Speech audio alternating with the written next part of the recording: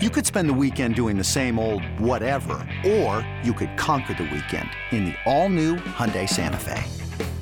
Visit HyundaiUSA.com for more details. Hyundai, there's joy in every journey. Robert Half research indicates 9 out of 10 hiring managers are having difficulty hiring. If you have open roles, chances are you're feeling this too. That's why you need Robert Half.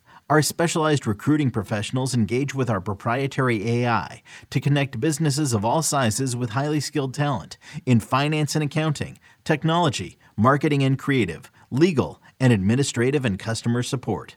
At Robert Half, we know talent. Visit roberthalf.com today. Another week, another no-hitter. Let's discuss on Fantasy Baseball Today in 5. Welcome into FBT in 5 on Thursday, August 10th. I am Frank Sample, joined by Chris Towers, and let's talk about Michael Lorenzen, who tossed the 14th no-hitter in Phillies history. He did walk 4. He had 5 strikeouts in this game, threw a career-high 124 pitches. And Chris, we talked about this on the Full Length podcast. Every year it feels like there's a couple of pitchers that outperform their peripheral numbers, their expected ERAs for the entire season. Last year it was Martin Perez. It kind of feels like this year it's going to be Michael Lorenzen. Your thoughts on him and the no-hitter? Yeah, I mean, the problem with that, right, is I try to do my rankings and my analysis of players trying to define their talent level and project from that.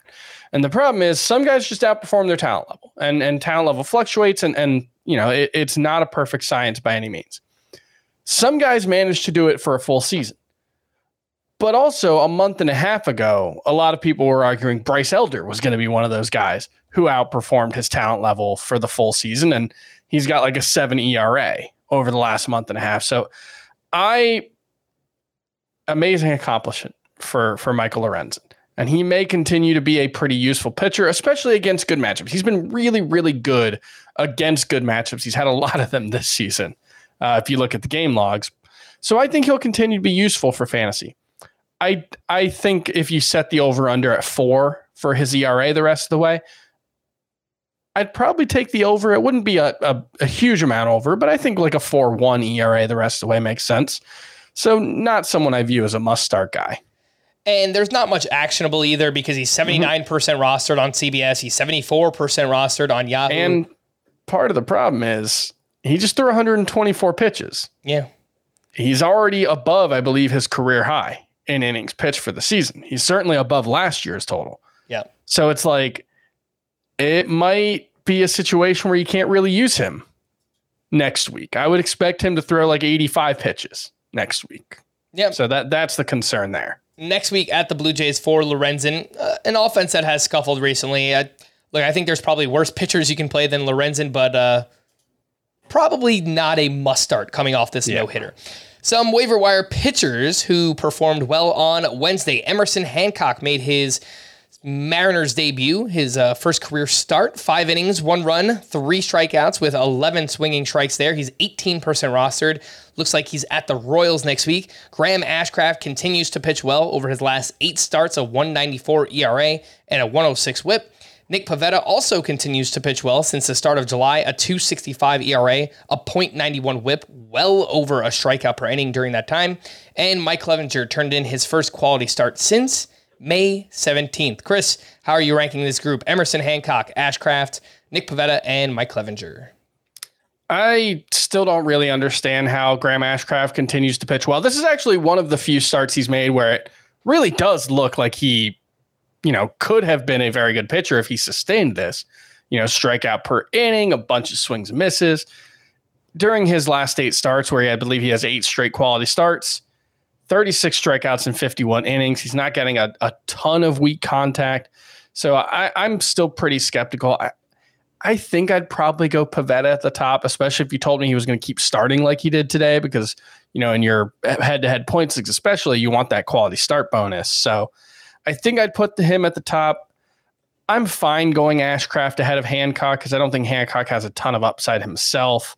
And Clevenger's a pretty distant 4th. All right, let's wrap up talking about Elly De La Cruz, everyone's favorite player who has struggled big time in the second half, batting .182 with 5 home runs, That's pretty good, but only 1 steal, 3 caught stealing, 41% strikeout rate here in the second half. Chris, what do you make of these recent struggles? And where do you kind of see the plate discipline going from here when it comes to Elly De La Cruz? Well, he's at like a 43% strikeout rate or something over the last 20 games or whatever the number is.